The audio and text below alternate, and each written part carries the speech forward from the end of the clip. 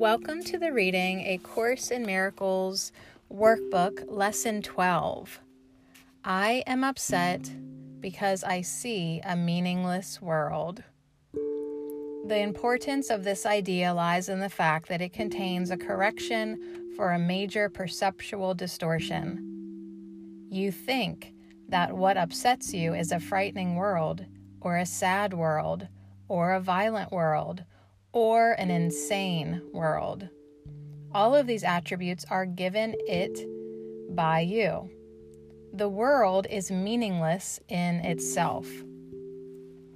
These exercises are done with eyes open.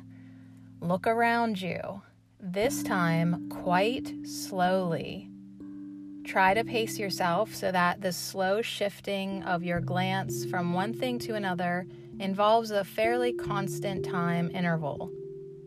Do not allow the time of the shift to become markedly longer or shorter, but try instead to keep a measured, even tempo throughout. What you see does not matter. You teach yourself this as you give whatever your glance rests upon equal attention and equal time. This is a beginning step in learning to give them all equal value. As you look about you, say to yourself, I think I see a fearful world, a dangerous world, a hostile world, a sad world, a wicked world, a crazy world, and so on, using whatever descriptive terms happen to occur to you.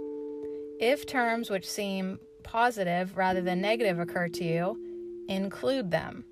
For example, you might think of a good world or a satisfying world. If such terms occur to you, use them along with the rest. You may not yet understand why these nice adjectives belong in these exercises, but understand that a good world implies a bad one, and a satisfying world implies an unsatisfying one.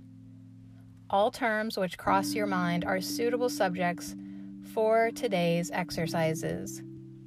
Their seeming quality does not matter. Be sure that you do not alter the time intervals between applying today's idea to what you think is pleasant and what you think is unpleasant. For the purposes of these exercises, there is no difference between them. At the end of the practice period, add, but I am upset because I see a meaningless world. What is meaningless is neither good nor bad.